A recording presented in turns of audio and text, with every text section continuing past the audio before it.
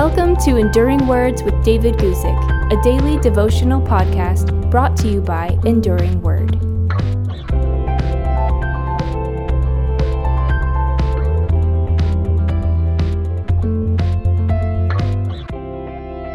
Today, I want to read you a simple and short verse from 1 Kings chapter 2, verse 10, and talk to you about the idea of David resting with his fathers. Here's the verse, 1 Kings chapter 2, verse 10. So David rested with his fathers and was buried in the city of David. So is described the death of one of the great men of the Bible, David, the son of Jesse, the king of Israel.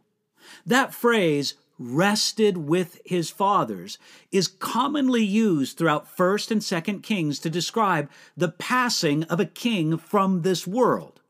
In David's case, it was certainly valid.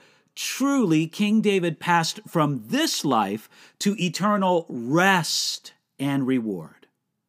This marked the end of the earthly life of one of the greatest men to ever walk this earth. As it says in another place, 1 Chronicles chapter 29, so he died in a good old age, full of days and riches and honor. Now, in David's life, there were a few scandals and many problems, but we hear not a word of them at the end of his life, and fairly so, for at least two reasons. First, he had genuinely repented and made peace with God for his prior sins. Look, we all know of David's infamous liaison with Bathsheba, but we should also know that this was the last of this kind of sin mentioned with David. You see, evidence this is that he truly repented. Second, though such scandals and problems were true of David, it would be unfair to characterize his life as a whole by those things. None of us wants to be judged only by our worst moments, and it would be wrong to so judge King David. It's much better to think of David's life as it really was, not ignoring his sins, but seeing the full picture. I like what Alan Redpath said about David regarding this point. I'll quote him right here. He was a shepherd, a soldier, an outlaw, a king, a fugitive, a sinner, a saint, a poet. His experiences were the writing of God on his life, making him into a man after God's own heart.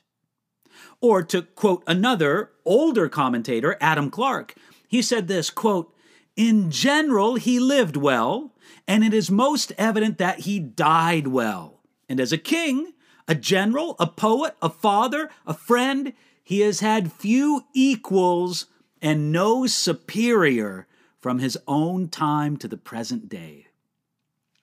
From one perspective, you could say that David's reign as a king was a disaster. He suffered from a dark scandal during his reign, and he suffered under repeated family crises, under an attempted insurrection from his own son, and under another civil war, and he suffered from 3 years of famine. Now, in contrast to David, his son Solomon his reign seemed perfect. Solomon enjoyed a reign of peace and great prosperity and prominence and even glory.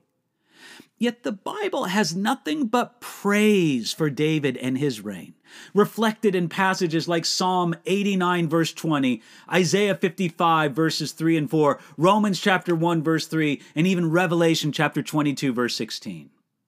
In contrast, Solomon is barely mentioned in the rest of the scriptures, and when he is, it's almost in a backhanded way, such as in Matthew chapter 5, verses 28 and 29, and Matthew chapter 12, verse 42. The difference between David and Solomon was found in their different relationships with God. David's passion in life was simply to be with God. You'll find that in Psalm 84, verse 10. While Solomon's passion was personal improvement. You'll find that in 1 Kings chapter 3, verses 4 through 15. we can also say that David endured to the end, loving and serving God, even in the final chapters of his life, while Solomon forsook God in his later years. Look, Solomon knew a lot about God. He knew a lot about everything. But David was a true follower of God, a man after God's own heart. In this manner, don't be caught as a Solomon instead of a David. Pursue the Lord more than personal improvement itself. God will move in your life, and when it's all said and done, you will rest and be gathered unto your fathers.